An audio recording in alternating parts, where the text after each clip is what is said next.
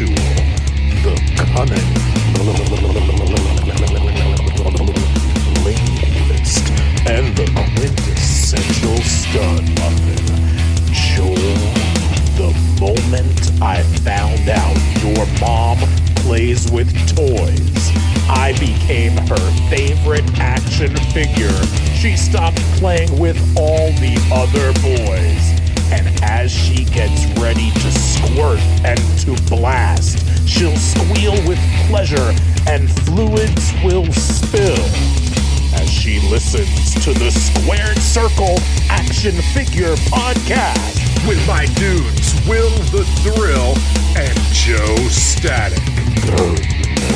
And now, Will the Thrill and Joe Static and the Squared Circle Action Figure Podcast.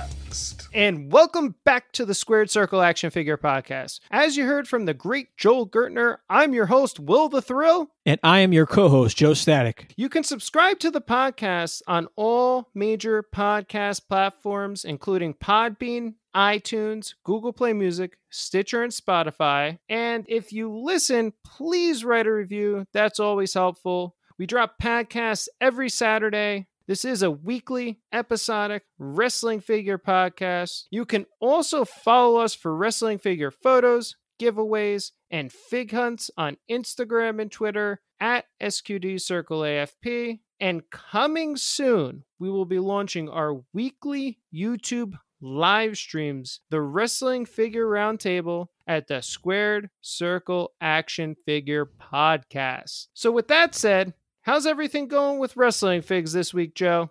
Actually, pretty good, Will. I was able to find Elite 76 Christian and Elite 76 John Cena. I was after the Christian, so to see it on the pegs left behind was pretty exciting. I haven't purchased a John Cena figure in a long time, and the attire he has on 76 I really enjoy, so I picked up both of those. Yeah, you got the Thugonomics attire on that Cena. I had to pass on that. I know John Cena has been around for a long time. I'm just not a big fan. However, that Elite Christian, I did pick up as well. Found it on the pegs. I think it's left there because people don't know who the hell it is. It doesn't even fucking look like Christian. They're like, what the fuck is that? Is that a I squirrel? know, yeah. They're like, hold on. Is this a BCA figure? What's going on? You know what? They might think it's a figure swap. They may. We'll get more into that at a later time. We're not going to review Elite 76 here. I also picked up Otis. I figured, why not? He's hot right now. I thought Otis, even as the single figure, was incredible. New torso. Everything is new about the figure. That's what drew me in there. Not a big Otis fan. Not a big Heavy Machinery fan. But I thought I'd throw it into the collection for now. Nice. I also found new basic series, core series, whatever you want to call them. I found battle packs, which we'll get into a little later. I know we're excited to talk about that. And there's been a lot of online action. Wow, Joe. The first thing I wanted to discuss is Ringside Collectibles does have the China and Triple H 2-pack now in stock. It's available to purchase right now. No back orders, no waiting. D-Generation X 2-pack. You got China with 2 belts, the European title, and the Winged Eagle Heavyweight Championship. Excited to see that in stock. I'm gonna wait though. That $49.99 price tag on that, a little too high right now. I think they're going to have a bunch of these. I don't think they're going anywhere anytime soon. I'll wait on that. What do you think, Joe? Same here, Will. The price point on that, not too excited about the $50, but I get it. You're getting 2 figures. First in the line, China. They got to mark it up a little bit. I'm excited for the China figure. I like that they finally got around to making the China figure. The Triple H, I'm not too thrilled about. I could kind of do without that figure. So between the price point and me not really wanting the Triple H, this is going on the back burner for me. Money grab. That's all I got to say about that. Money grab. And it's unfortunate. Didn't like the execution of this. I think that's why it's still in stock. I think that's why it hasn't been sold. I think you're going to find these on clearance. I also believe that this is not a Ringside exclusive, so they will pop up at Walmart. They will pop up on Amazon. And when they do, you know what's going to happen. They're not going to have large sales at that price point. They're going to shoot them down to $29.99 like they did with the AJ Styles Finn Balor. And and the Rey Mysterio in Samoa Joe. I'm waiting. I would have preferred China standalone Elite. That's what I was looking for. The 2-pack, like I said, I'm not that excited about it. Not that excited at all. I want her Intercontinental title alone. Oh, man. Done. I don't need her holding anybody's belts. Intercontinental champion woman to hold a man's title. I want it. That's what should have happened. But again, we got a money grab, unfortunately, and that's that. The next thing that came up online is a Masters of the WWE Universe ring figure combo set. They're calling this Rattlesnake Mountain Ring with Hulk Hogan and Stone Cold Steve Austin. It's a Walmart exclusive. It's got Hogan and Stone Cold. This ring has this snake motif where snakes are on the ring posts. I had to pre-order it. You get the Hogan figure, you get the Stone Cold figure. I don't have a Masters of the WWE Universe ring yet. I thought 2 figures, a ring, which I still don't have for my collection. I'm all in. And not only that, 2 awesome figures, not Triple H and John Cena. 2 awesome legends, Hogan, Austin. Now, I'm not a Masters of the Universe fan. I don't know anything about Masters of the Universe. Do you know what the Hogan and the Austin are modeled after? Which Motu characters? Because I don't know. That's a tough one with the Stone Cold, because there's a couple characters that could be. King Hiss, Rattler is another one that comes to mind with the heads. I don't know. I'm not really sure what they're going for with that. Okay. Because there's a couple characters, like I said, in Masters of the Universe that could be based off of. Hogan's same thing. He's almost like a He-Man, I would say, because of the chest plate. I'd say they're going for more like a He-Man with the Hogan, of course. The ring looks pretty cool. I like the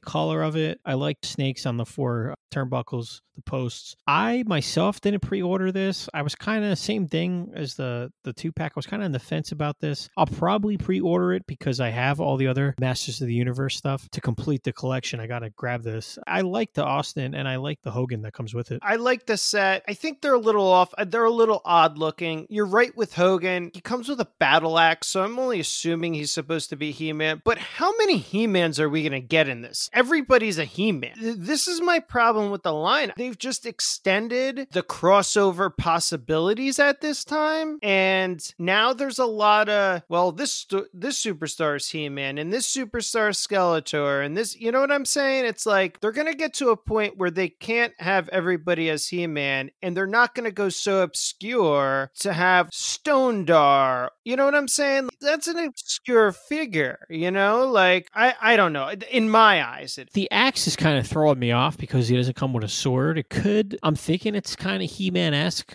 Could be like a Man-at-Arms. Yeah, but you already had Man-at-Arms. Something along those lines. Oh, they did that. Yeah, that's right, what I'm saying. So I'm it's gotta puzzled, be He-Man. Joe. I am puzzled by this. And like you said, is it Rattler? Is it, who are we getting?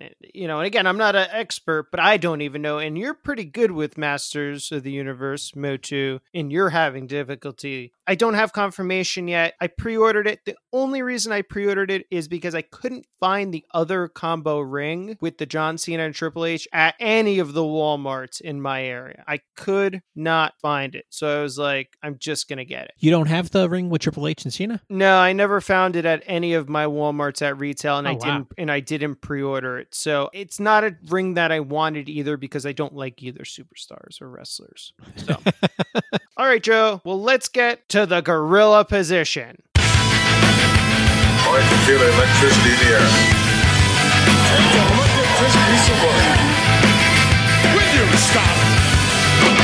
All right, everybody. Welcome back to the gorilla position. And in today's gorilla position, we are going to be featuring a company who produces several lines of wrestling figures that I don't even collect. So this is going to be fun and interesting. Joe, you collect some of these lines, but we're going to be talking about Figures Toy Company, FTC, in this week's edition of the Gorilla Position. So, Joe, to start off, We have a brief history here. This company is really old. It's been around for a while, long time. And Figures Toy Company dates back to 1989, started by Anthony Belasco. They were basically a seller and reseller of collectible toys and action figures, and they would direct sell at collectible toy shows throughout New England. In 93, they really started focusing on wrestling figures, wrestling merchandise. They started producing WCW and ECW replica belts in 98. You can find the ECW replica belts on the Major Wrestling Figure podcast, which is really cool. Brian Myers has acquired some of them, and they're really cool belts. Really like them. Yeah, very nice belts. Yeah, I would absolutely love to have them in my collection if they come my way. In 99, Figures and Company becomes WrestlingSuperstore.com and launches an e-commerce website, and WrestlingSuperstore.com still exists today with FTC, and that's where you can purchase the wrestling figures, vintage wrestling figures, etc., etc. And then in the 2000s, Figures Toy Company obtains the rights to produce replica belts, Rey Mysterio masks, buckles, and to this day, they've started acquiring many, many toy licenses, DC, and when we're talking about wrestling, even the Ring of Honor or wrestling toy license. It's a crazy journey for them. They're very wrestling focused. They do produce some comic book and comic oriented products as well. They have a great Mego inspired line. I know you're pretty fond of it and know a little bit about that, Joe. We're not going to discuss a lot about that Mego line today, but what we are going to focus on is the wrestling figures they do produce. As mentioned, they have the license for Ring of Honor Wrestling to produce wrestling figures, wrestling belts, everything and anything Ring of Honor Wrestling. They also have two original brands, one called the Rising Stars of Wrestling, which are focused on independently signing superstars wrestlers that are in the independents, that don't have an affiliation with a formal entity or may have an affiliation with one but can independently sign with other companies to do signings, merchandise, etc. And then the second original brand they have, which I'm a fan of, is the Legends of Wrestling figures. The Legends of Wrestling figures line has all these really awesome, obscure, eccentric superstars from ECW, WCW. It's an amazing line of figures. They create these figures but build in complementary products like wrestling figure rings, wrestling figure carrying cases, toy and replica belts. It's a really great company, FTC. You were very inspired to talk about their lines, and not only their lines, but their upcoming releases. That's right, Will. What gets me excited about FTC, I know they're a little slower nowadays with their releases. It takes them a little while longer to put the wrestling figure releases out with everything else they have on the table. Some of the figures that are going to be released, I'm really excited about when you go down the line. In particular, since I'm a big ECW fan, the Chris Candido figure, I think, is a big deal. The Francine figure, which she's never had a wrestling figure before, gets people pretty excited. Yeah, Joe, those are great figures, and those will all be a part of their Legends lineup. Their Legends lineup already have ECW greats like New Jack, PJ Polacco, who is just incredible, the Blue Meanie, Mikey Whipwreck, Jerry Lynn, Shane Douglas. Wow, the list goes on. And now they add Francine and Chris Candido. That's pretty incredible. Yeah, it gives the toy line some life. I think a lot of wrestling figure collectors forget about FTC, and with them putting releases out a couple times a year, I mean, they're easily forgotten. It shouldn't discredit what they have coming down the pipeline. Maybe you can discuss to our listeners a little bit about their style, their articulation, because we're very familiar with these figures, and I don't think people know that. I think when people look at them, they're like, well, this face scan doesn't look too good. The figure isn't really articulated as well as the modern day figures are. So explain a little bit to our listeners about the articulation and the inspiration for this line. The FTC line has been compared and is very similar to the Jakks line. The articulation, the bodies, they're very similar to the Jakks Classics. They're very similar to the Jakks Ruthless Aggression figures. Same body style, same body frame. Sometimes a lot of wrestling figure collectors aren't big fans of these figures. They think it's basically a ripoff of a Jakks figure. With that being said, said, some people are for these figures, some people aren't, just based on that alone. And it shouldn't be that way. So again, I do not currently collect this line. And we discussed that on our first episode, Gorilla Position, the pulse of wrestling figure collecting. I can't get in because it's been late for me. I already have to catch up. I would buy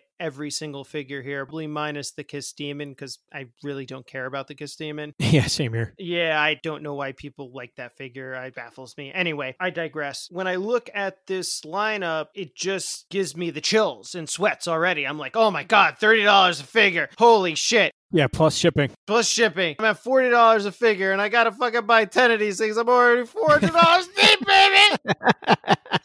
Side note, Will, you know what I like about the figures? The case. The figure case it comes in is almost like a protective case. So when you hold it in your hand, it's pretty sturdy. I really like the case. I feel like it's heavy, it's sturdy. The figure's inside. I like the setup there. It's not like you have a carded figure. The carded figure is encased in a harder plastic and it preserves that card and preserves the figure, which is cool. To my knowledge, you could actually remove the figure from the case, still keep the case, and then put the figure back in it. Is that correct? Yes, that's correct. It's very similar to a protective case. I absolutely love that style. It's extremely innovative for wrestling figures and wrestling figure collecting. Let's get back to the actual lineups. I know you're super excited and I didn't want to go off track, but I did want to talk to our listeners about FTC, and they do have areas in the past where you may not like the head sculpt here or there. However, we believe the talent and the names are justified for you to get these figures. I'm going to order a couple of these after this podcast. So I'm going to get a few of these. Go out there. They fit right into your Ruthless Aggression and Classic Superstar lines. Get these figures. They may be a little bit pricey, but put some of your budget towards them. Instead of getting an Elite figure by Mattel, get one of these. If you can buy a figure a month, buy one of these every other month or every 2 months. There's a way to do it. There's a way to do it right. And as you said, Joe, as we look into the future, wow, the face sculpts on these are getting awesome. I mean, they are spot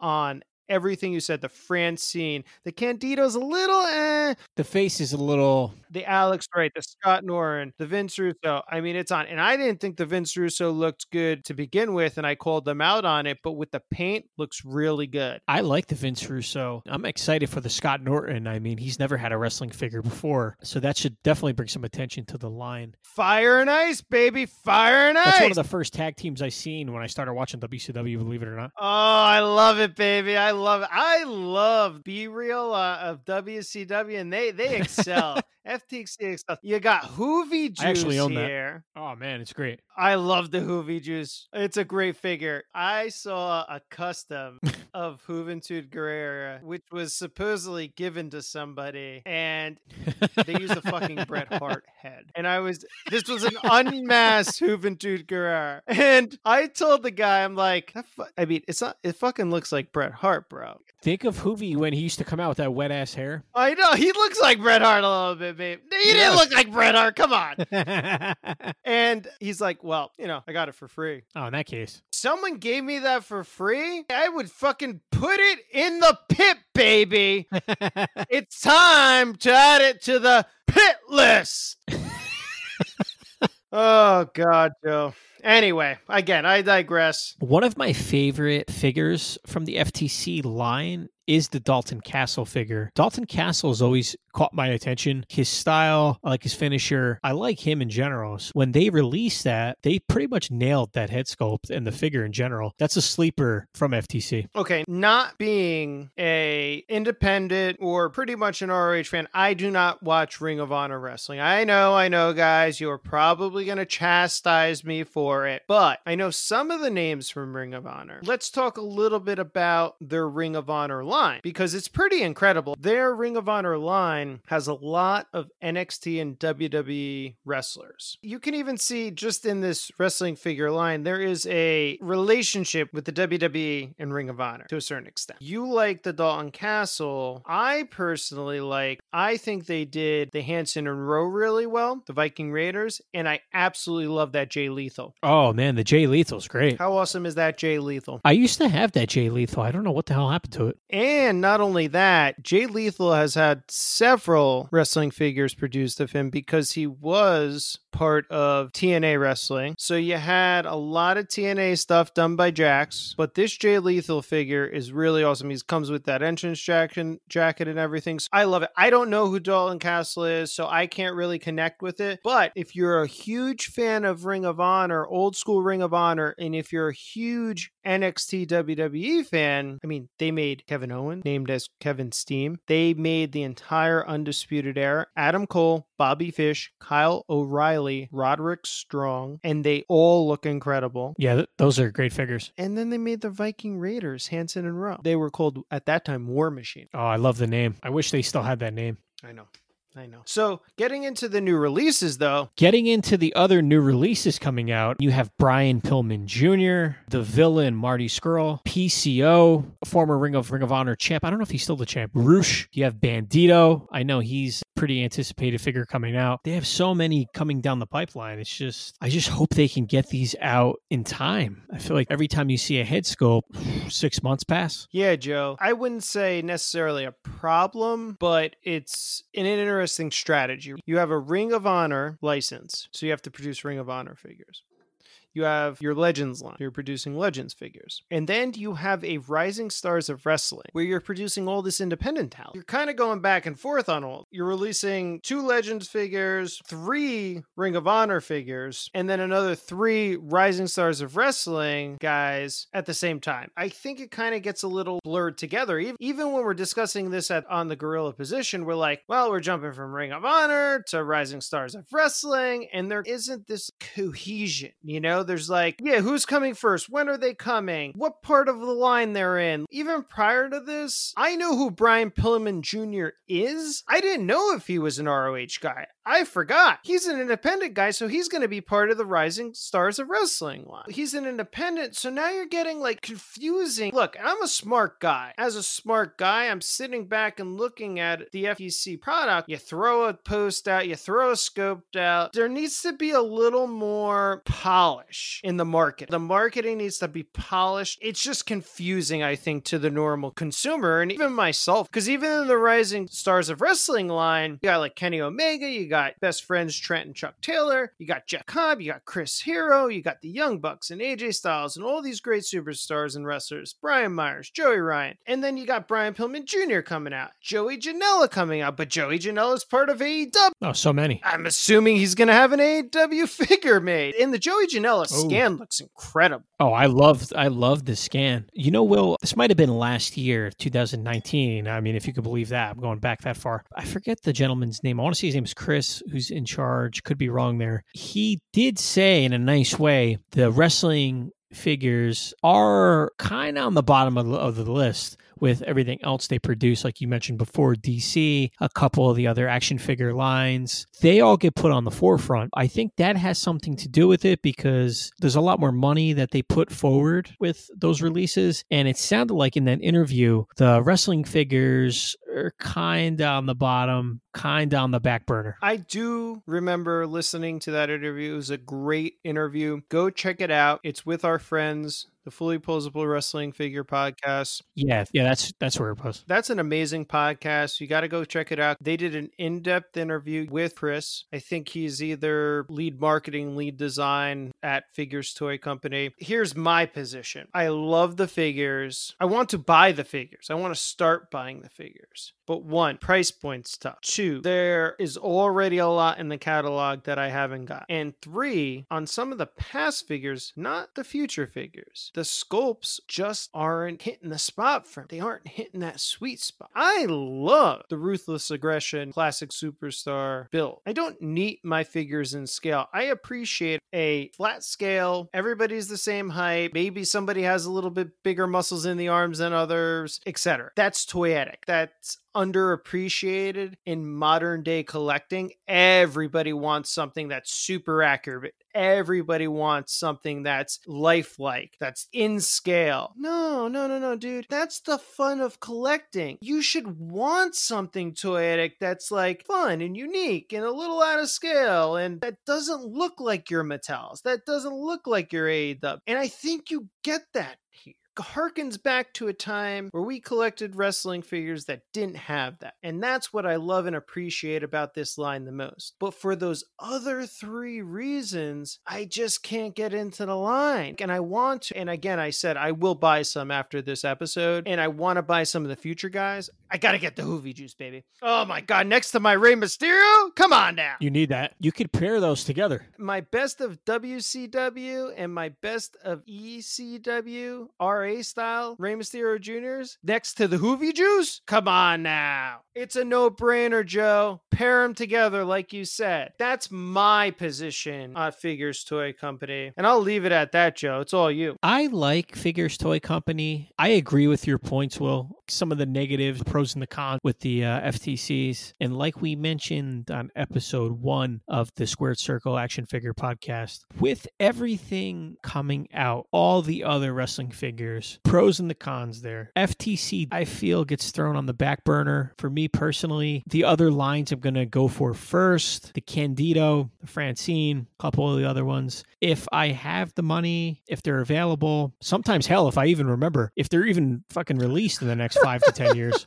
I think, I'll purchase those. But I agree with you on those 3 points. Yeah, and that's our position on Figures Toy Company. Remember, Figures Toy Company has some great wrestling figures. You can start a collection. You can add to your collection. We want to be positive here at the Squared Circle Action Figure Podcast, but they do have their misgivings. So with that said, that's our gorilla position.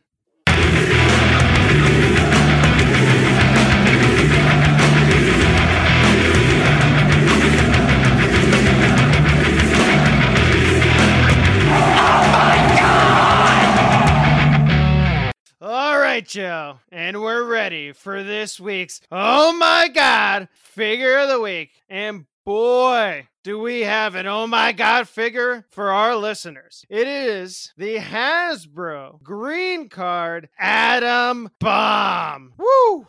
Oh, man. One of the best Hasbro releases, the Atom Bomb Hasbro Green Card. Explosive, baby. I am explosive right now. I'm getting amped about this. Joe, what a story. And for me personally, what a story. Before we get in all to the personal mumbo jumbo and all that nostalgia, we're going to give you a little bit of a review about this Green Card series because it's pretty special for wrestling figure collectors. Oh, yes. It's an amazing series. If you don't know, this is the last series ever produced by Hasbro under the WWF. We're saying it. WWF, World Wrestling Federation license. These Green Card series, which was Series 11, were released in 1994. They were primarily released in specialty toy shops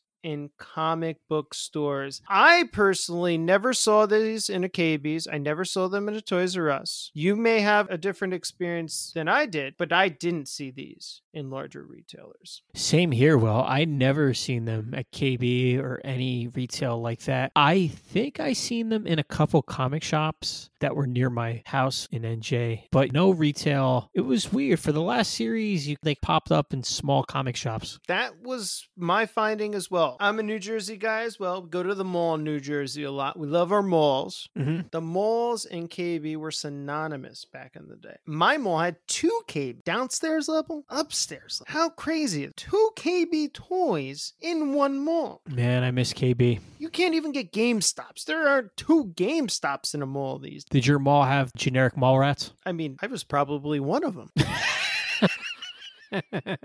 Hanging out at the fucking video game section, smoking cigarettes, walking around, fucking hitting each other, tripping and falling and shit. Stinking, haven't showered in days. Come on now. Now we're getting into the nostalgia a little bit. I'm in KB Toys, actually with my mom. I'm a young kid. So we're in KB Toys, no wrestling figures. They're actually all clearanced out. I had a bunch of them. I've started to buy up a bunch of Hasbros for $3 for $10. And then in upper level of KB's. I'm walking over, and right across was the comic book store, right next to the Chick-fil-A. Yeah, back then they all had the same name for some reason. Comic World, Comic Oh, no, Earth. you know what it was called? Heroes World. Heroes That's what it was World. called. I believe it was Heroes World. So I walk into Heroes World, and remember those turnstile racks? I mean, you could put anything on them. You can hang things from them. You could put comic books in them. They actually had them for comics. Turnstile rack. I walk in to Heroes World, and there, on the turnstile rack, the Green Card series. Did you soil yourself? Boy, did I soil myself. Shit, I had shit stains. What do you used to call those things? Those things when you're holding your shit in and you had the line on there because you're like, oh, I don't want to take a shit. I want to play more. The skid marks? Skid marks, that's it. I had the skid marks already going. Couldn't hold myself together.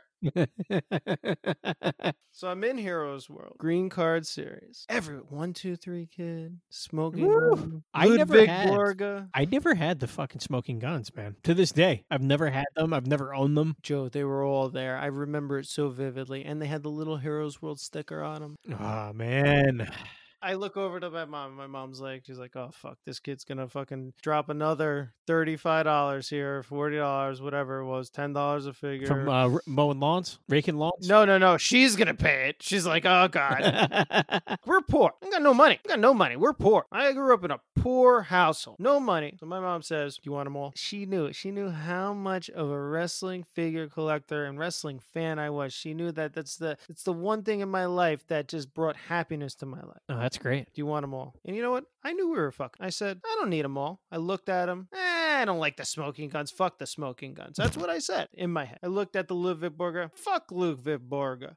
USA for life, baby. I looked at 1, 2, 3 Kid. I'm like, God, that's a fucking terrible figure. It looks like somebody I know. Exactly like somebody I know. And I said to her, maybe I get the 1, 2, 3 Kid. And then I looked at Yokozuna. I'm like, it's a repaint. I told her, I said, I got the red one. I don't need this one. I prefer the white. I prefer the white now. Back then I had the red. I was like, I don't need it. But sitting there on the pegs, a new release, the Atom Bomb. My God. I looked at the Atom Bomb and compared to the 1, 2, 3 Kid was fucking terrible. The smoking guns were so plain. The fucking Yoko was a repaint. The Ludwig Borga was I'm like, why the fuck is he in the line? Why is he in the line? He's a heel. Nobody fucking likes Ludwig. And sitting there with those glasses, with that Atom Bomb singlet, with the atomic nuclear logo, is staring in front of me in my face. And I said, Mom, that's the one, the Atom Bomb. It pops off that green card. It not only pops, but it pops, man. Green, yellow, red, black. Went up to the cashier. I walked home with that Atom Bomb. And you know what I did with that Atom Bomb when I came home? You busted it open. I busted it open, baby. It's a fantastic figure. And Will, you know what makes it great? The pose. You could do anything with this figure. We did a little research at the Squared Circle Action Figure Podcast because that's what we do here. We do research. We tell you like it fucking is, and we do research. As you all know, there are 7 figures in the set. But you, Joe, found some sculpting input from our buddy ZST, Zombie Sailor Toys. For our listeners who don't know, these are drawings that were created by Hasbro Internal, Ron Rudat, that Zombie Sailor has, and he has made copies of. So this is sculpting input. They would draw on paper what the figures are supposed to look like. What was very interesting about the sculpting input drawing is that it was written on there that they were supposed to use the body from the existing Mr. Perfect figure with the suplex mechanism. What's also interesting, on the drawing it said that these were supposed to be assortment 1 for $95, meaning I believe these were supposed to be released in 1995, not 1994. I think they pushed these out because of the license. And what was really awesome and unique is that these sculpting input actually matched the final product. So we did get an accurate Atom Bomb figure. He wasn't supposed to not have glasses. He wasn't not supposed to have that Mr. Perfect mechanism and body type, which he does here. That's what I felt was pretty unique about the figure. When you said, Joe, this body mold mold was perfect for him and can do everything, it can. That's why the Mr. Perfect figure was so great. Yeah, you can do a lot with that figure.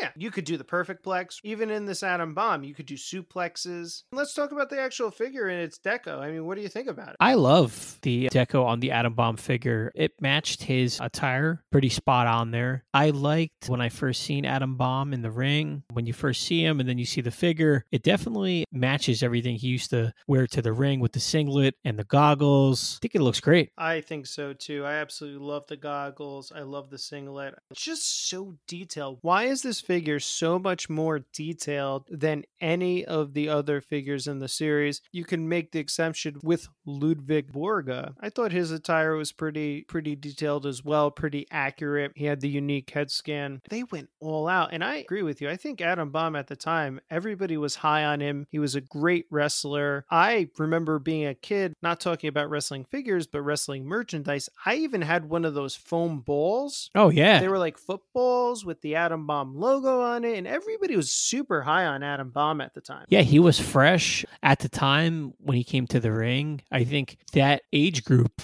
they used to get really excited seeing him come to the ring, and then getting him in figure form. He was pretty awesome to turn into an action figure with his singlet, like I said before, and the deco they could do. He's pretty easy to turn into an action figure and makes kids want to buy him, pick him up, and play with him. Very toyetic character. So before we end this, oh my God, figure of the week, we're going to give you a little throwback to the card back of the Green Card Series Atom Bomb. Weighing in at 292.5 pounds, not 293, 292.5 pounds from 3 Mile Island, Pennsylvania, Atom Bomb. Standing close to 7 feet tall. He's one of the most explosive wrestlers in the World Wrestling Federation. Many believe this superb athlete could become one of the most devastating forces to ever step foot into the wrestling ring. His early life is somewhat of a mystery, but it is known that he grew up near 3 Mile Island nuclear power plant during the plant's nuclear crisis. While other people fled for their lives, Adam stayed to enjoy the effects.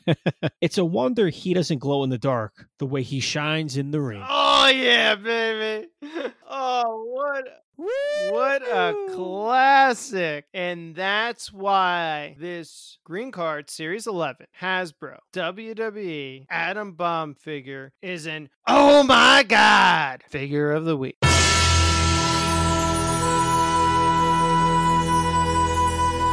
world will never forget the name of. And you'll never forget the name Medicom Sofubi. Wow, listeners, we have a very special guest, our first guest on the Squared Circle Action Figure Podcast. We're really excited about this. It's going to be our wrestling collector friend, big time friend, Sean N.G. Sean is a very, very well-respected, well-known collector of very rare wrestling figures. You can go follow Sean on Instagram at KWK_Sean. You can also join his Facebook page, Kayfabe Wrestling Collector, on Facebook. He's got 2,000 plus subscribers on that Facebook page. And what he loves to do on his pages is show off his rare wrestling figure collection. Sean, thank you so much for doing this interview with us. Tell us a little bit more about your collection and the Facebook wrestling page. Well, first of all, I don't want to brag, but I think I actually own the biggest wrestling collection in China. I don't want to say Asia. At one point, I did want to say Asia, but, I don't want to step on anybody's toe. But I have over 4,000 wrestling items in my collection. I have a lot to do in terms of, showing anything daily, what item are rare, and, I show it to everybody and share the love. Some people are not quite familiar with some of the items that were in the collector scene beforehand, and I happen to happen to go around the world, like Japan, UK, the US, Canada, just to find some of these rare pieces. So to me, I think it's a nice way to show some people the so-called old school way of collecting. I agree, Sean. Really quick here, I just want to interject. And this is one of the reasons why we love you on the Squared Circle Action Figure Podcast. You're using these social media platforms as a way to educate collectors. It's incredible. So if anyone thinks that Sean's trying to shove it in your face or anything, that's not it. What Sean is here to do is to educate you about what's out there, educate you about the production process of wrestling figures, and show you some really, really rare, fun stuff. And Sean, you're right. You got one of the biggest collections, and thank you for doing what you're doing in this wrestling figure community. The segment, you'll never forget the name, is geared towards really obscure lines, really obscure wrestling figures, and you are the master of that. You are the, as I would say, Sifu of rare wrestling figures. So I wouldn't say that. I mean, there are some guys that collect obscure stuff as well. It's not just me. Yeah, but let's just put it this way. I just happen to have some.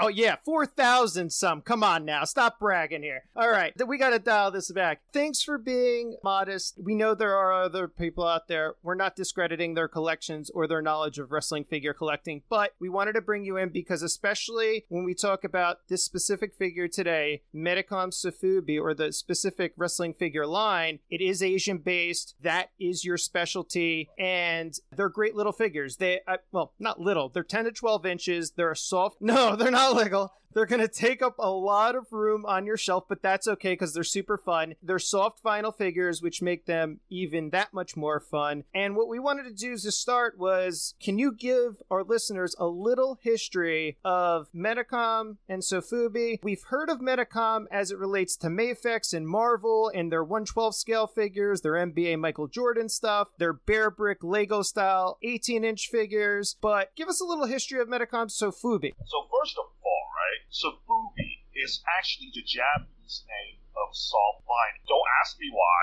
it turned from soft vinyl into Sofubi. It's just happened to be like this. I guess it has to do with the pronunciation as well, Japanese. But Sofubi toys in general actually started in the 1950s. So right after the Second World War, they, a little bit of history there. And what happened was, after Japan was starting to industrialize. And one thing was with toys. The soft vinyl toys were, I guess, a little bit easier to make at the time. So in a way, that's why they were made. And was basically involving all kinds of stuff within the Japanese culture. So you talk about monsters, ghosts, and superheroes, and all these kinds of stuff that you have. Talk about Kamen Rider, you talk about the Ultraman, you're talking about Godzilla, all these kinds of stuff. They were all made of soft vinyl back then. It somewhat died out in the late 70s, early 80s, until it reemerged in the 90s again, when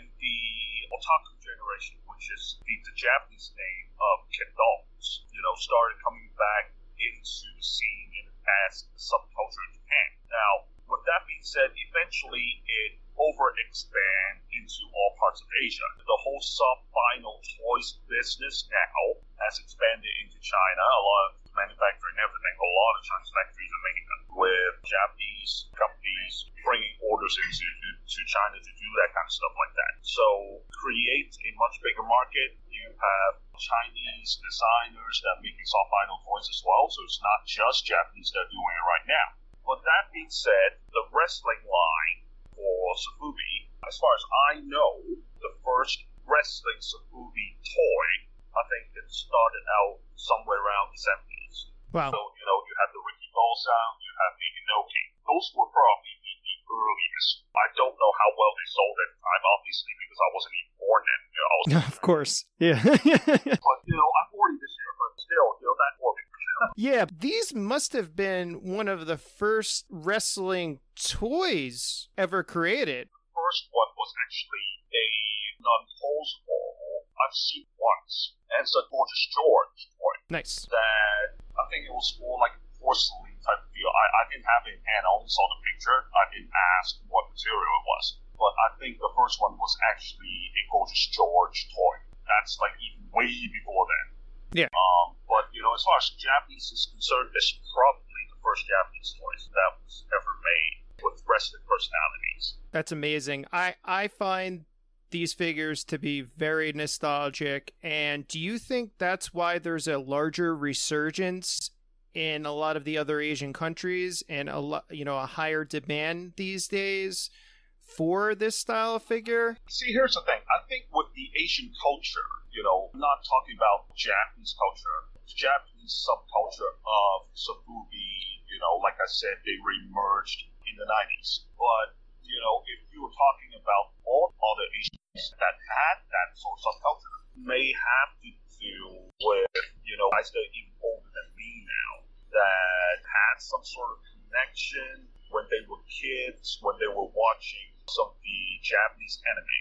Yep. And they had all these robots and stuff like that that were made into Sofubi, and they're still selling hot. A lot of guys are into those, plus the Ultraman, plus the Kamen Rider, which is the masked rider in the US. You have a lot of these subculture base. And I think some of these people, when they first really interacted with Sofubi, was probably these sort of lines. And not only that, when you had several different well-known Japanese designers that were into them as well. For example, Bathing Ape, they were going with Sofubi when they first came out with the t-shirt line and stuff like that. They made these kind of toys. They actually worked out a deal with All Japan Pro Wrestling at the time. At the time, owned by Fiji Muto, which was also known as Great Muda. He hasn't retired yet. Yes. All Japan and Bathing Ape actually made 4 different albino figures that, in a way also count as Sofubi. They're not the typical Sofubi that we're talking about here with the Minicom ones. They had Kijimuto, they had the Bathing Ape Star, which was a Bathing Ape own creation of a wrestler how it looked. Also Satoshi Kojima, and I think it was, if my mind serves me correct, I think it was one of the guys that used to wrestle in WCW in Junk Dragons. You have those ones. And that was around the time when everything started coming back, in terms of the soft vinyl culture, the Sofubi culture. With that being said, even at that time, throughout the time, they have made many different wrestling personalities in Japan. They have made Becky Dozal, Sakaguchi is one of them, Antonio Inoki, obviously, Kasumi Fujinami, Tiger Mask, I think they made it in the comic version, the actual anime TV version, one that you could remove the mask, when you couldn't remove the mask, Sawa version, Tiger Mask 2 version. It made so many Tiger Masks. Also the Black Tiger version, again, in comic form, anime form, and actual wrestler form. Plus, they actually made an exclusive recently with Jushin Thunder Liger. That one is pretty damn hard to find right now. I want one as well. They also made, the last several years, they made Stan Hansen and Bruce Brody. They started working on a WWE line in 2014 to 2015. That's what I was going to actually ask you about really quickly. I mean, the Stan Hansen and the Bruiser Brody is amazing. I think that there has definitely become more of a demand for those two wrestlers' merchandise, wrestling figures. For example, the Stan Hansen, the Shower Pro is going for pretty high. Same with the Bruiser Brody. And then you also have a resurgence of this demand because of documentaries like Dark Side of the Ring and such. I absolutely love the fact that you can get Stan Hansen, Bruiser Brody, and like you were just saying, in 2014, boom, they create a WWE line, which you have some really, really notable wrestlers here: Sting, Hogan, Warrior, Vader, LOD, and they made multiple versions of some of these, so maybe you can talk a little bit about that. Well, see, here's the thing. WWE initially already had some form of agreement with Minicom back in, I believe, 2000, or perhaps they've made, at the time, with the Bear Brick line, they made the Hogan and also Undertaker. Those were like gigantic big pieces of bear-looking toys. Just basically had the Hulkamania logo or the Undertaker logo on it. Yeah, and for our still selling like hotcakes at the time in Japan. Just really quick, Sean, and for our listeners, we actually mean bear. These figures look like teddy bears. They are in a larger format. They have heads that look like a teddy bear head. We're not talking about a bear figure. Actually feel more like Lego in a way. Yeah, more like Legos. Gigantic size of Lego with a bear head. So I just wanted to let our listeners know that I just didn't want them to think they were like bear figures, like nothing on them. They're actually bear, like teddy bear figures. I mean, guys, these things are wild. So definitely go to your Google browsers or your preferred internet browser and check these out because they're really, really fun. So anyway, let me get back to the Safubi WWE line. They made two versions of Hulk Hogan. One was the red and yellow, actually full yellow. They didn't give him a tank top, but they did give him a bandana. Also the NWO version of Hulk Hogan, which I own one. Fun piece, love it. There's also one Ultimate Warrior and three versions of LOD. So you're talking about one in AWA leather sort of look, and then they had the blue shoulder pads version and also the red shoulder pads version. Vader, they had two versions. One was more closer to his New Japan / WCW version, and then there was another one in his WWE version, and also the red NWO Sting version. Really quick, for that Vader too, which is really cool about it, it comes with the Mastodon mask helmet, that entrance helmet. Yeah, that helmet is great. That is so cool, Sean. I'm just amazed by it. That's one of my bucket list Sofubi style wrestling figures because I love the fact they included that helmet. I mean, it's amazing. Well, you're talking about the Vader helmet, right? I was just talking to Vader's son, Jesse White, the other day, and I've already told you this. I just bought a piece of Vader ring worn gear from Jesse, and we were talking about his helmet. You know, Jesse actually still has the actual ring-worn helmet that Vader wore. That's incredible. I highly doubt that he's ever going to sell it, but it's such a nice piece. If I own it, man, I'll be like, oh my god, I'm going to keep it in like a glass box or something. That's how hot it is. But I also forgot they also had Andre the Giant, and I believe there were two versions of him. One was him wearing yellow trunks, I think. Either yellow trunks or the red trunks. I forgot which one. Was one with a one-size singlet that he wore for WrestleMania 3. That's the entire set for the WWE line. They didn't make too many. I was surprised that they did not make Ric Flair, because I was thinking that Flair would have been a nice piece to go with the Safubi line as well. I think so too. We know you best for having that monster Galoob WCW Ric Flair prototype with the belt in the blue. These 10 to 12 inch Sofubi vinyl figures actually remind me of that Galoob WCW line, and that Flair looks incredible, and I think a Flair would have fit in perfectly here as well. Yeah, because you have to look at it like this. It was a very, very strategic thing for Medicom to actually do this line with the selection of what they made. Because, you know, you look at Hogan. Hogan was famous in New Japan as the American Ichiban back in the day. Warrior is a totally different story because Warrior had a fan base in Japan as well as the US and everywhere else. LOD, they were famous in New Japan, they were famous in WCW, they were famous in All Japan, everywhere they went. Vader was the same thing. Sting was another that went to WCW for a lot, from WCW that went to New Japan for a lot of tours. And Andre was selling houses when he was working for Vince McMahon Sr. Senior would have sent him to Japan at the time to do shows, and he would sell out all these shows as well. If you look at the lineup that they were doing, they were obviously targeting at the older audience, no matter how you look at it. Not only that, Flair went to Japan very often, you know, especially with New Japan.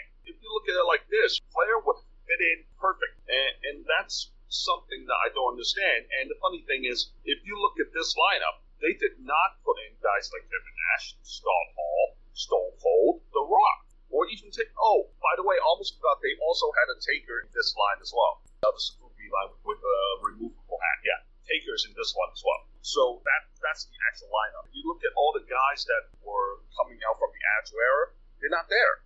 That's the target audience that Medicom wanted to go with, and it's more of the golden era sort of guys.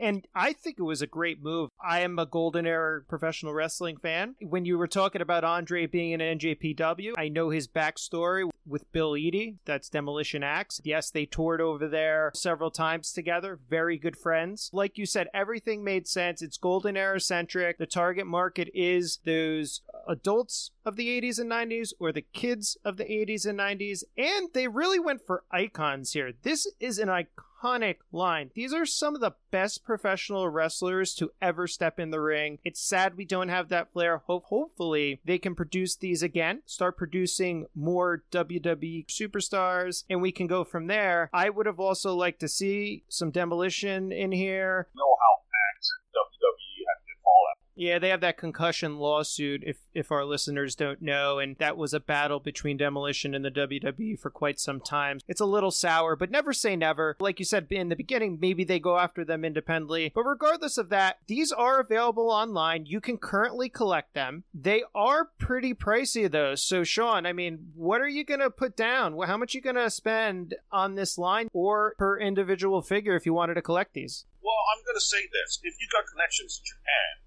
they are usually cheaper than what you can find on eBay. By how much, I can't tell you, because it varies. If you ever see the Andre for anything around like $400, I will say get it. Because, you know, I can tell you from this entire line, right, the NWO Hogan that I had, there was one selling last year. I believe it went up to like $700.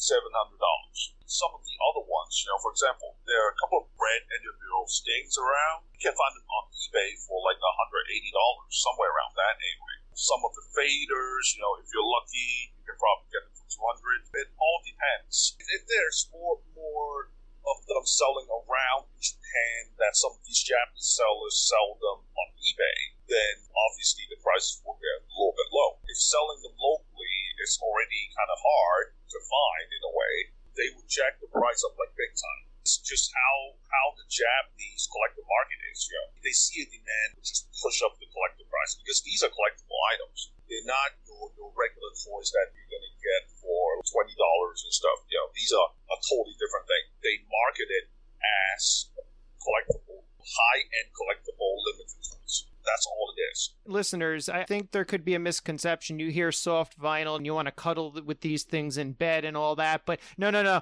These figures are collectible items as Sean described, and you don't cuddle with these in bed. They're meant to be displayed. They are very rare, and the prices are going to be high, like Sean has been discussing. I personally absolutely love them. I don't have any in my collection. They're on my bucket list right now. I don't know. I have a soft spot for Warrior. You know that, Sean. I bought a lot of pieces off of you, a couple pieces that are really rare, Ultimate Warrior related. And yeah, before we kind of wrap this up, it's a very tough question to ask any collector, but what are some of your favorite figures in the line? My favorite figure in the line, well, I have only got 5, and it's the NWO Sting, the NWO Hogan, black and white NWO Hogan, the red shoulder pads OP, and New Japan version of Vader. To me, my favorite would have been Vader. The reason why is that you already mentioned it, is the headgear, the helmet. It's done really, really nicely, and even though it's like the figure and the headgear are both in the package, they have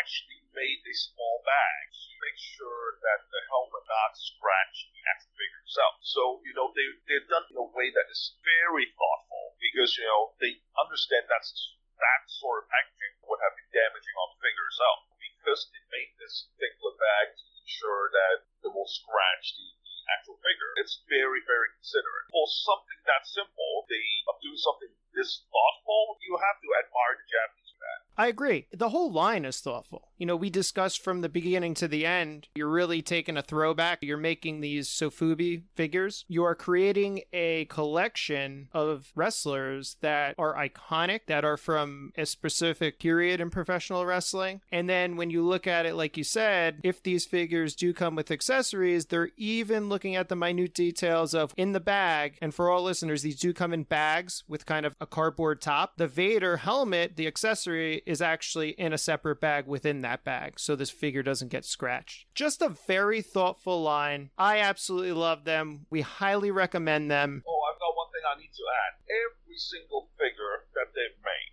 okay, they make sure there's at least one removable item. Say, for example, the Sting, right? It's a very, very simple one, you know. I mean, it doesn't come with the baseball bat, which was the Sting. I would love that if it comes with a baseball bat, but it doesn't. But the boots are removable. Oh, wow. Okay. Yeah, the boots are actually removable. For example, the Hogan, again, very thoughtful, because you know how the NWO Hogan always had the shades together in one mold. So, if someone is displaying them loose, the shades will not fall off, of course, turning some kind of disappearance on that particular accessory. The bandana and the shades actually are in one piece. It's really cool the way that they have thought about doing it. Oh, yeah. And especially accessory-wise, accessories can be small or large, and like you said, it can be sucked up by a vacuum, eaten by a dog, just thrown away accidentally. So it is a very thoughtful way of doing it, and just another example of how thoughtful the creation and production of this line was. So we'll wrap it up here, Sean. I want to thank you so much from the bottom of my heart. You are really one of the most humble, modest, rare wrestling figure collectors I know out there. So please, everybody, you're very welcome. Go over to Instagram, give Sean a follow at KWK_Sean. Go over to Facebook, get on his Kayfabe Wrestling Collector Facebook page. Anybody can join and check out his collection. It's amazing. And that's it for this week's edition of You'll Never Forget the Name, Medicom Sofubi. Look at this! Look at this! You talk about a house of fire, you're seeing it right here! Not this way! Not this way! Damn it!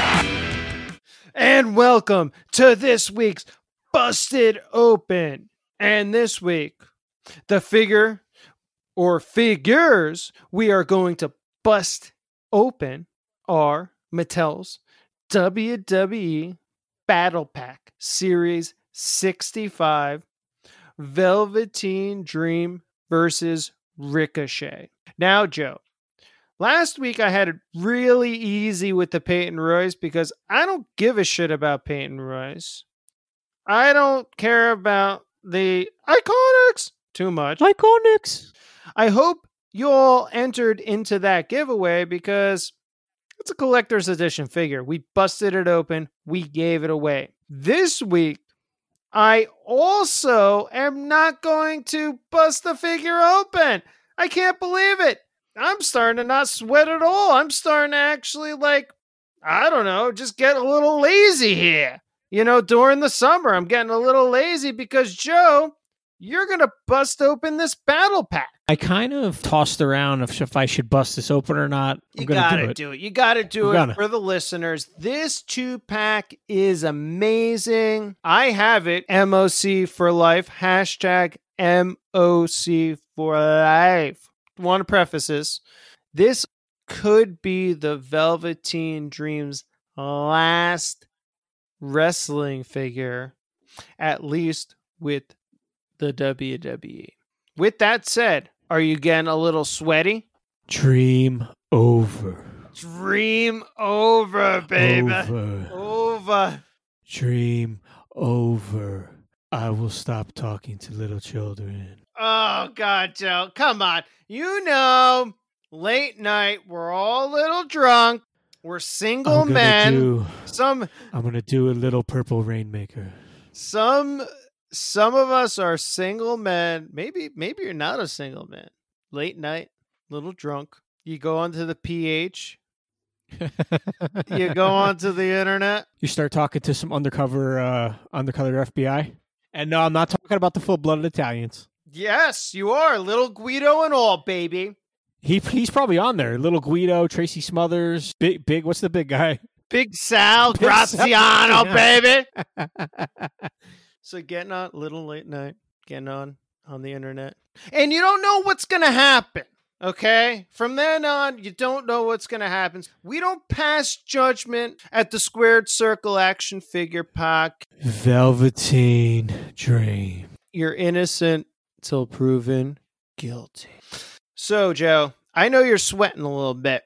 I am. To go over the 2-pack a little bit, the Velveteen Dreams attire is depicted from his NXT TakeOver Chicago 2 match, which took place in June 2018, the match where he faced Ricochet, the Spotlight match, though Ricochet ultimately takes the spotlight away from the Velveteeni. Yeah, this was a cool match because you had Velveteen Dream, which he wants all the spotlight. You had Ricochet, who is a new incoming superstar to NXT that was all the hype. So Velveteen Dream was like, shit, man, why are you taking all my hype away? Why are you taking it away from me? And that's why they had the match. I like Velveteen in the way that he can adapt to any style, any wrestler he steps in the ring with. You're almost guaranteed if you're wrestling Velveteen Dream, he has that gift where he can put over anyone pretty much. And even if he loses a match, he still puts himself over. I agree. He has the ability to cross over and put over, which is very unique in professional wrestling. Very rare. Very rare. This match is a great example of that. It is a spotlight match. I call it a spotlight match because there wasn't much of a build or storyline other than you're stepping on my shit. Now we got to fight. Simple. But they tell an amazing story in the ring, and Velveteen Dream is decked out for this match. Yeah, so in the match, Velveteen comes out first. He's wearing the Dream Still Over tank, which mimics the Hulk Still Rules shirt. He also has the red lenses on the Dream glasses, and accompanied by that, he has the orange and yellow boa. When he hits the ring, he rips off the shirt. Watching this match for the first time and then watching it again, it's amazing. He's going to the ropes and doing the whole hand to the ear thing that Hogan did, and then doing his Velveteen Dream pose. And the crowd is into it so much. I mean, they're just eating it all up. It's just really amazing. And then Ricochet, he comes out. Velveteen Dream, he's got his Hogan tribute attire. Ricochet comes out and he's got the Elite 69 attire. Are you going to bust this open? I haven't seen this bust open. Does he even have a shirt on? I know he has the boa on. No shirt underneath, just the boa. Yeah, so I think we got to get to busting this open. Oh, here we go. Because we want to talk a little bit about the figures. That's what we're here for talk about the wrestling figures. Uh-oh. It's You hear it? You know what? You hear it? I hear it and it hurts. I have. I'm waiting. I'm gonna bust this open, and this 2-pack's gonna go to like $100. I can't. Oh, wait a minute. Oh, I'm actually holding mine right now. Will, it's off the card. Oh God. Oh my God. I'm holding And mine. I'm holding mine right now, very close to me. While you do all this. I see is Richard O'Shea's chest. All right, let's see. I guess you know what? Okay. I'll take Richard out first. I'll take him out of the pack. Take him. He's not even on TV anymore. God, I don't even know what happened to him. He's probably fired too. They're like, let's pair him before we send them out the door. Yeah, exactly. Fucking sad, I think both of these guys may not even be in the WWE before it ends. It ends. I don't know, man. I'll take Ricochet out first. Here we go.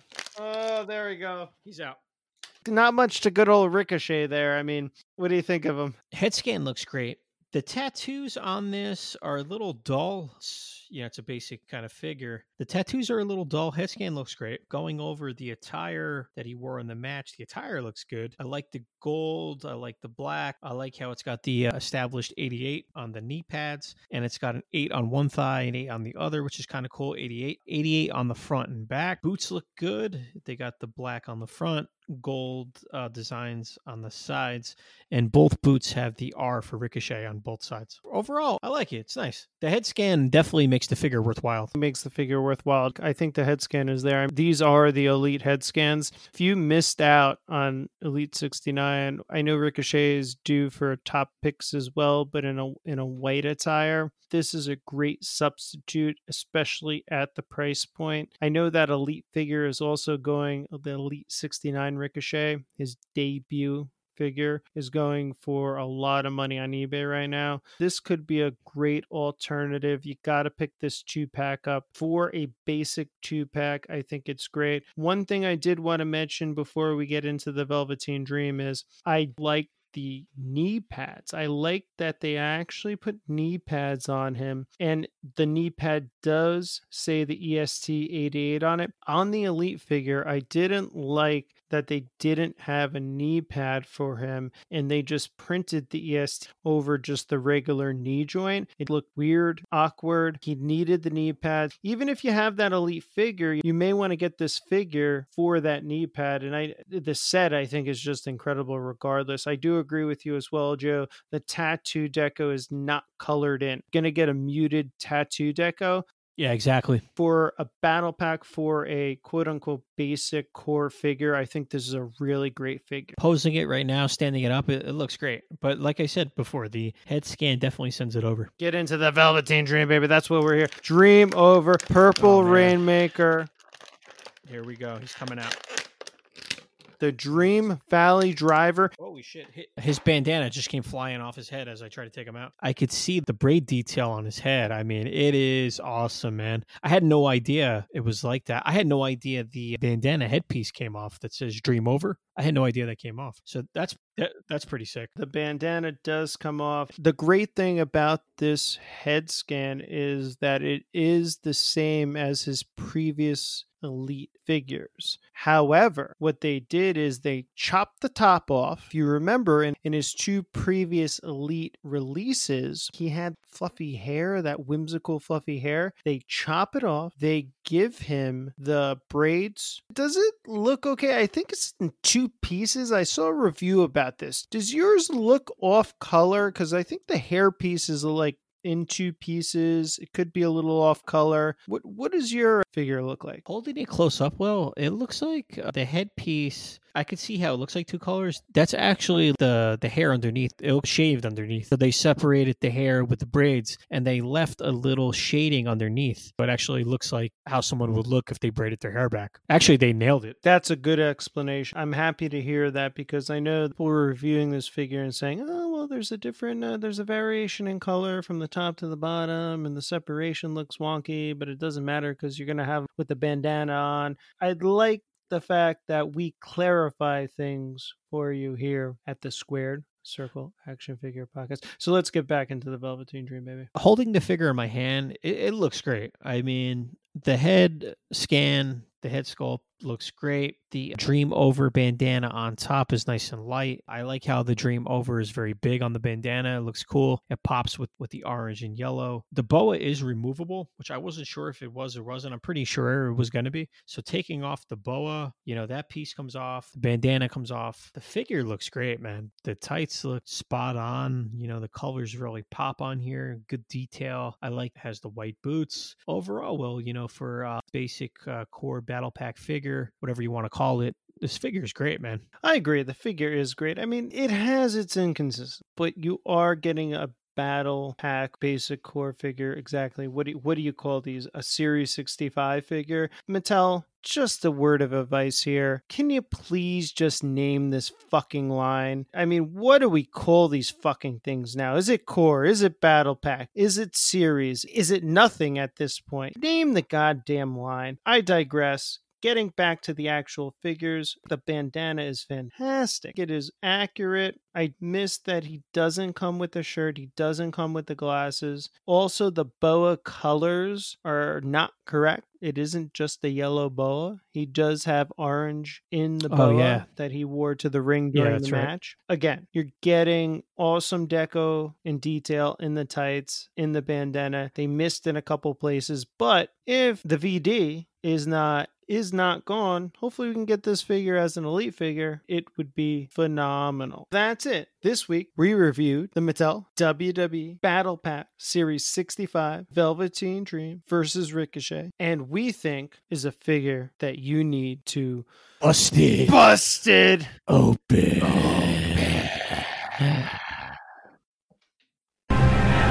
Tonight, we are going to witness the most anticipated match in the history of professional wrestling.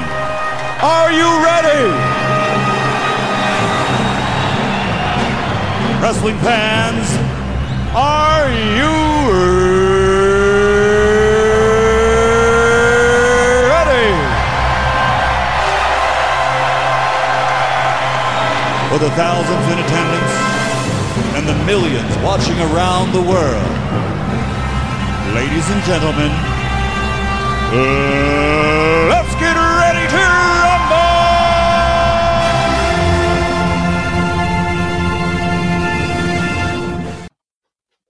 And welcome to this week's main event. Joe, we have one of the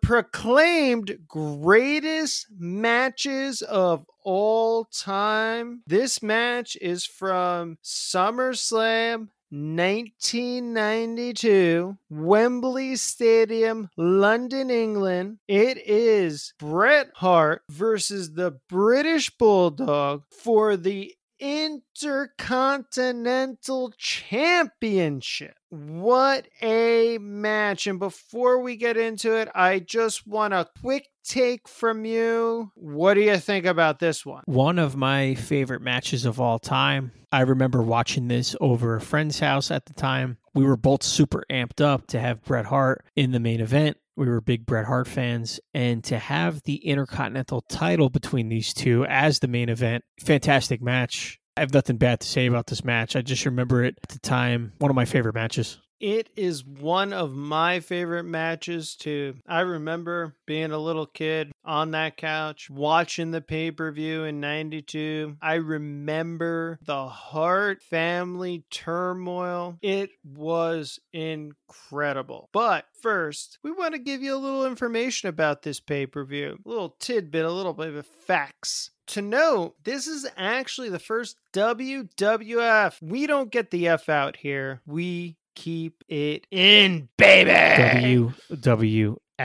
First WWF pay-per-view to take place outside of the U.S. I want to say it was on a weeknight, maybe a Monday or a Tuesday, if I remember correct. It could have been, Joe. I don't remember. There's a time difference when you're overseas. It's a big one, and we were probably on another day and another time. I do not know that. We'll look into it. But what I do know is that this pay-per-view had 80,000 plus people in Wembley Stadium. To my knowledge, this is one of the top 5 pay-per-views, big-time events. WrestleMania, SummerSlam, Survivor Series, Royal Rumble in WWF history, WWF WWE history, 80,000 plus. The buy rate, though, for this was pretty low. It only had a 1.5 pay-per-view buy rate. It was actually down from the year before at 2.7. I think it has something to do with that weeknight, going back to that. The funniest thing about this pay-per-view is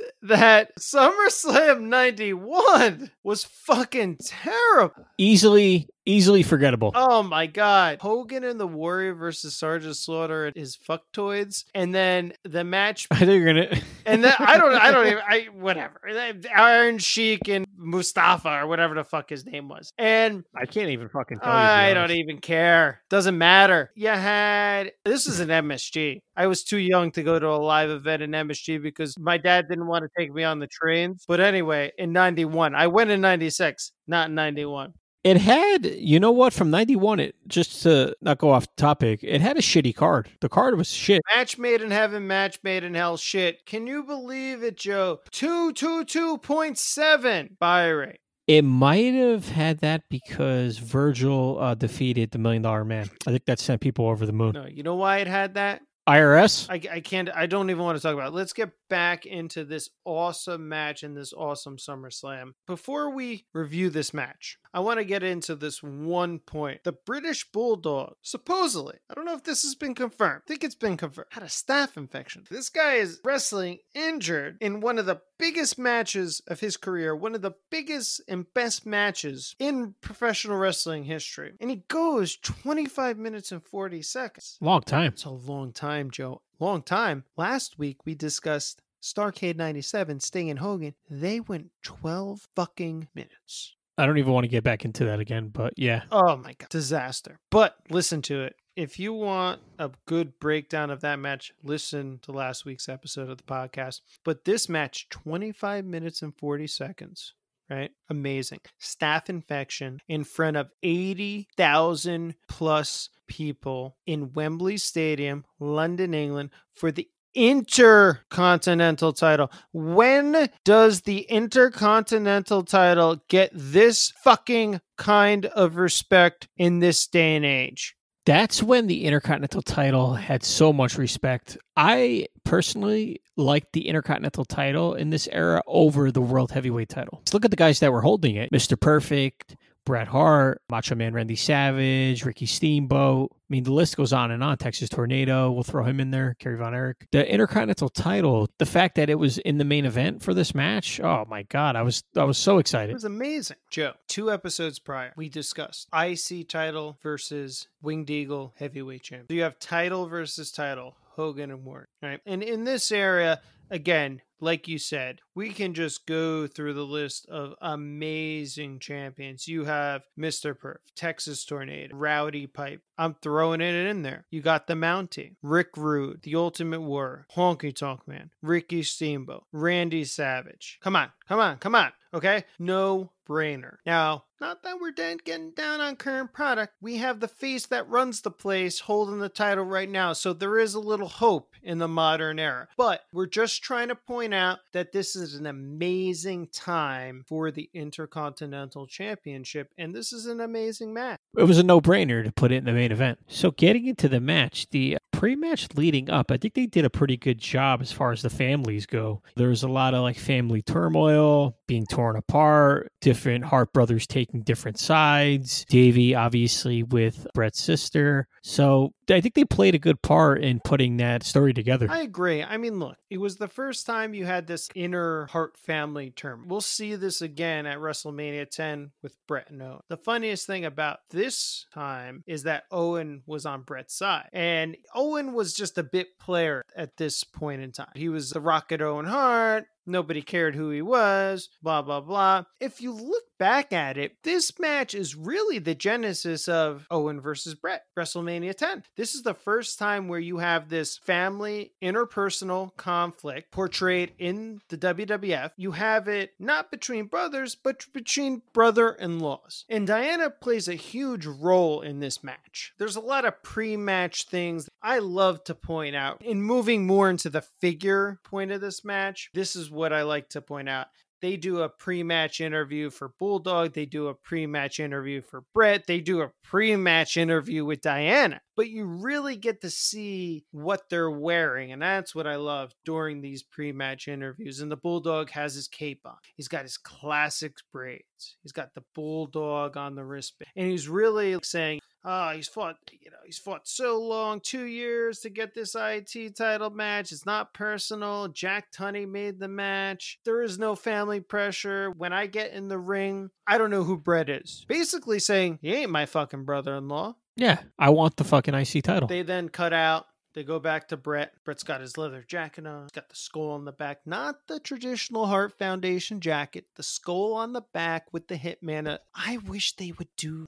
we'll talk about this later. I don't want to get into it right now. It just pains me. And it pains me with this Davey Boy figure too. But anyway, pink on the bottom half of the tights, black on the top half of the tights, the new Hitman insignia logo on them. Bret's attacking. Bret's not the babyface in this match. No, he's not. Bret is the bad guy attacking. Bulldog doesn't have gratitude. British Bulldog should be grateful that Bret introduced him to Diane, his sister, and that Davey Boy, the British Bulldog, is responsible for all this family tension because I'm the champ. All I wanted to be is the champ. So we're done with the interviews. And then, Joe, you got to talk about this because they cut out and literally in the UK, and again, it's a United Nation, they literally have this bullshit.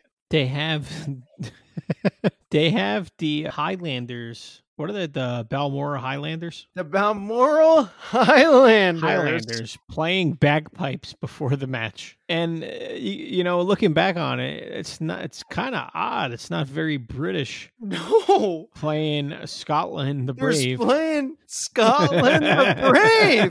And then who shows up? Fucking Piper. Piper shows up. He plays with the Highlanders. So at this point, you're like, what the hell is going on? Joe, What The crowd doesn't know fuck? what to do. I mean, it's 80,000 drunk people, all right? They're in the fucking UK, right? This is literally 12 o'clock their time. They're all fucking drunk, and everybody's just like... They're like, who gives a shit at that point? Exactly. I remember before the match started, they had Diana at ringside, and she has an interview before the match. And she's describing it. You know, it's hard for her to watch. The match is going to be the greatest of their lives. She's concerned with their safety, blah, blah, blah. Sean Mooney is baiting her, and she's pretty terrible on the mic looking back on it. And they pretty much, I think they figured that out as they're going through it, and then they cut her off. They're like, end that shit quick, man. She can't even speak English. Dude, Mooney, not baiting her. He's just like, what the fuck am I doing? She does. It's like she doesn't she doesn't learn how to speak English when she's talking. It's French Canadian, right? Or something Quebecois. And it's not even that. It's just Canadian. And she's so fucking stoic. There is this stoic, no emotion from her. I am not excited. No, I don't want to be here. I don't like... I'm concerned for their safety. Yeah, blah, blah, blah, blah, blah. This is going to be the greatest match time, of all time. and I hope their lives are you know, and I'm just like, what the fuck? She's like, I hope Davey Boy has some time left for me after. I know. I don't think Davey Boy got anything.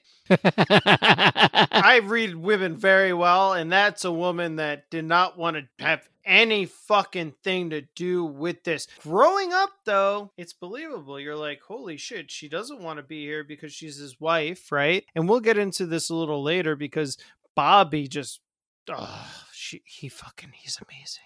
I just want to let all our listeners know, if you're not familiar with it, McMahon and Bobby are on commentary throughout this whole pay-per-view. And Bobby the Brain Heenan is just fucking amazing. It's so sad to hear or to see what happened with him. We'll not get into it now. I want to leave that to the end. So let's start off with the entrances.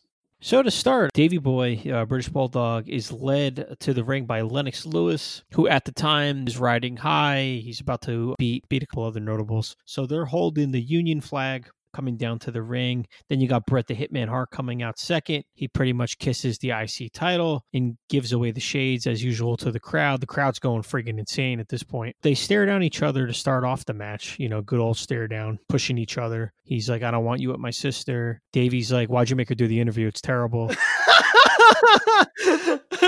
Bret's like, amazing. You know, us Canadians were stoic as hell. So Davey Boy, I am a robot. I have no. He's like, lay off her, goddammit. You know, they go back and forth a little pushing. Davey Boy obviously is a lot bigger than Hitman at the time. He showcases his strength. A little bit of technical wrestling to start off. A couple arm bars, a couple exchanges. Bulldog working the arm a lot. Near falls, etc., etc.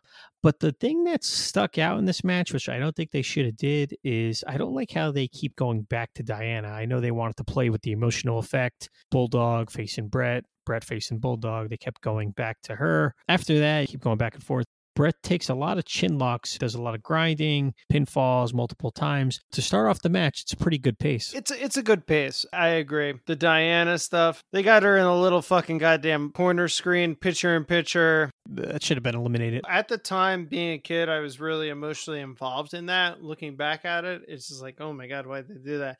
But I get it. But this match to start was incredible. I mean, like you said, it's just grinding. It's chin locks and reversals and technical wrestling at its finest. Arm bars, near falls, roll-ups, sunset flips, all this good shit that you can't even describe in this podcast right now because you have to watch the match. It's that good. In the mid-match, Bret has this awesome offense. He goes into it. I mean, he lays a sleeper hold into Davey Boy, I think twice, if my memory serves correctly. Bulldog obviously gets out. There is a very weird point after that sleeper hold where Davey Boy's going for, like, what are these press slams? I guess he was winded. Maybe this had to do with the sickness he had, but he drops Bret on the ropes. But Bret is so awesome that he corrals the ropes and helps himself from injury. It's amazing. Yeah. But then he goes right back into it. You don't even notice it unless you're really looking into this match. And then it's just like press slam, clothesline, signature suplex. Davey Boy always did the hold up suplex. And that was just like, oh my God, he did the hold up suplex. This is amazing. So he holds him up there, good 10 seconds. You got Bobby the Brain Heenan counting it down. He whips him into the corner.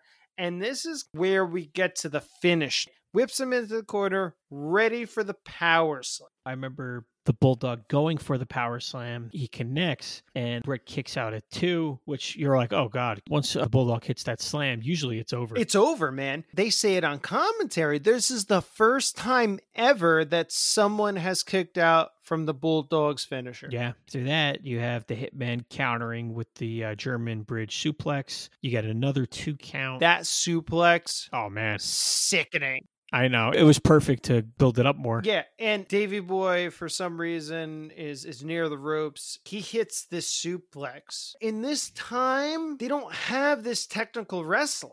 Yeah, back then, Will, you don't see that kind of wrestling, but it's almost guaranteed when the Hitman's in the ring, you're going to get a taste of I it. want to briefly point this out. The Bulldog in this match is phenomenal, but he's got a staph infection. He's obviously injured. He's winded. I have been a fucking Bret Hart Mark fan my entire life. Bret Hart is fucking amazing.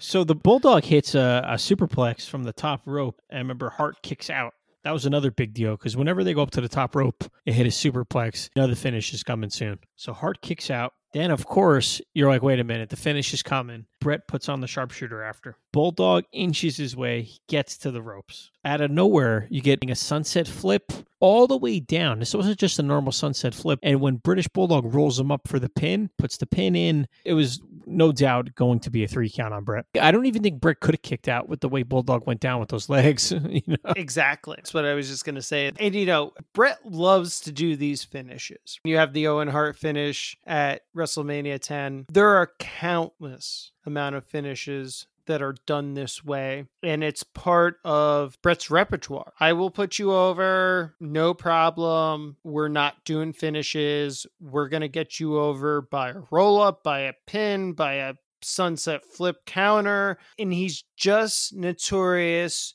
to have these technical finishes, and I love it. We don't need a finisher. It's great. Nobody does it anymore. It's great. It's very seldom you have a big fucking match and someone wins by a fucking goddamn sunset flip counter, roll up. It's always teased, but it's never a finish. Yeah. Not back then it was perfect. If they do that now, it's like, oh, you know, they got to hit their finishers 85 times. They finish the match without a finisher, which is great. I want to see a match finish without a fucking finish. I digress. So as you said, sunset flip by Brett. Into the counter pinfall by Davey. He's not kicking out. 1, 2, 3. Clear 1, 2, 3. Get in the ring. Give Davey the title. Brett's pacing back and forth. Diana's fucking bawling her eyes out. She gets into the ring. Oh my God. Out of the whole family turmoil, I felt that Diana did her best part here. Because Brett's kind of teasing. He's like, I don't know if I want to shake this fucking guy's hand. Eventually they embrace. It's great. Brett raises the hand. Diana actually comes into the ring. There's a hug. She hugs individually, both of them. The crowd is going crazy. By this time, they can't even fucking see who's in the ring. No, because they've had so much fucking beer to drink. Going nuts, going crazy. What's great about this whole thing is Brett goes to lift Diana in Davey's arms, but Diana shrugs him off and then lifts both of their arms. And that's what I loved the most. And then they embrace, they hug, the fireworks go off. It's one of the best professional wrestling matches of all time. For that year, for that time frame, Intercontinental title as the main event. First time overseas. I mean, you knew the Bulldog was leaving with the belt. What would have sent this match over the top is if they had the other Hart brothers come in the ring tripping and falling and shit like they always do. They usually come in the ring with those oversized leather coats, fucking with those weird ass shoes, tripping and falling. This family was known for being professional wrestlers in the ring. Whenever the fucking other brothers would come out, they can't even get in the fucking ring, man. Bruce Hart was in Stampede Wrestling, and that would have definitely sent the match over, like, even more if they came out and fallen on their asses. I like the build. I don't know if this was part of the plan. I'm a wrestling fan here. I'm trying to do some analysis. Yeah. But the genesis of a family conflict that eventually leads to Owen versus Brett. And through all of this, you get in between the Jerry Lawler incident, right? Where it's the Kiss My Foot match. You get the Jerry Lawler shit where it's the brothers versus Jerry Lawler and the Kings. And that then leads up to Owen versus Brett at WrestleMania 10, if my memory serves correct. This is really the genesis of a long family feud. Yeah. Very long. 92 to 94. Pretty fucking incredible, right? So you get that long family feud, starts in 92, Brett Davey Boy, continues all the way to 94, WrestleMania 10. Just an incredible main event. And this is why we're here. We're getting into the figures that best represent the main event. And what we chose for the best figures that represent this main event were the Mattel WWE SummerSlam Series 2016 British Bulldog Basic Core, whatever the hell you want to call it. And, Joe, this was such a struggle. We went back and forth. They don't have a figure for Brett for this main event, and that is a fucking travesty. I know. You kind of have to go back. You're like, should I pick the Jakks Classic for this match? Or should I do the Mattel Elite WrestleMania exclusive? It's kind of similar to that depicts the match. Yeah, but they don't have one that is the same attire as that match. They don't. It's really painful. I actually think it's painful that this British Bulldog was a basic. They released that Elite figure and it had the cape, had the attire, the head scan. Why the fuck wouldn't you release that Elite figure in his SummerSlam 92 attire?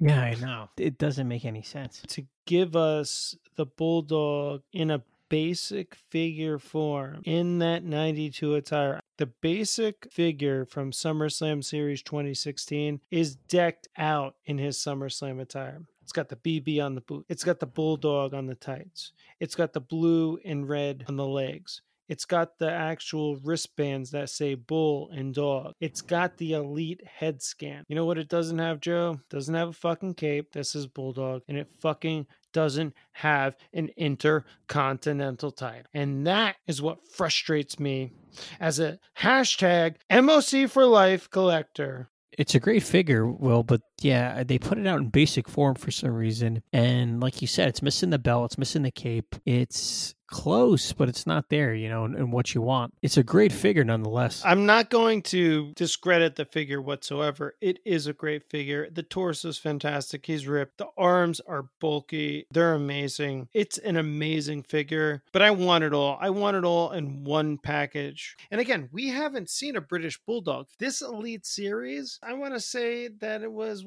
4 years ago? Yes, it was. So this Elite British Bulldog figure with full regalia and cape came out in 2016-2017. I'm just so bitter. We did not get this SummerSlam 92 figure for the Elite attire. I'm also bitter that we don't have a Bret Hart from this match. I hope Mattel has this figure in the pipeline because it's that good. It's that great of a match. I would love a Bret Hart figure released with an Intercontinental. Oh, please give it to me. It doesn't need to be the heavyweight championship of the world. It doesn't need to be the wing title all the time. Give me a Bret Hart figure with an IC title. Please, Mattel, do it. But that's it. Those are the figures that we think best represent this main event match. And this is the main event for this week's episode of the Squared Circle Action Figure Podcast. So remember, we drop these podcasts every Saturday. You can find us on all major podcast platforms, including Podbean, iTunes, Google Play Music, Stitcher, and Spotify. You can follow us on Twitter and Instagram at SQD Circle AFP for everything wrestling figure related. And remember, the Squared Circle Action Figure Podcast is the gold standard in wrestling figure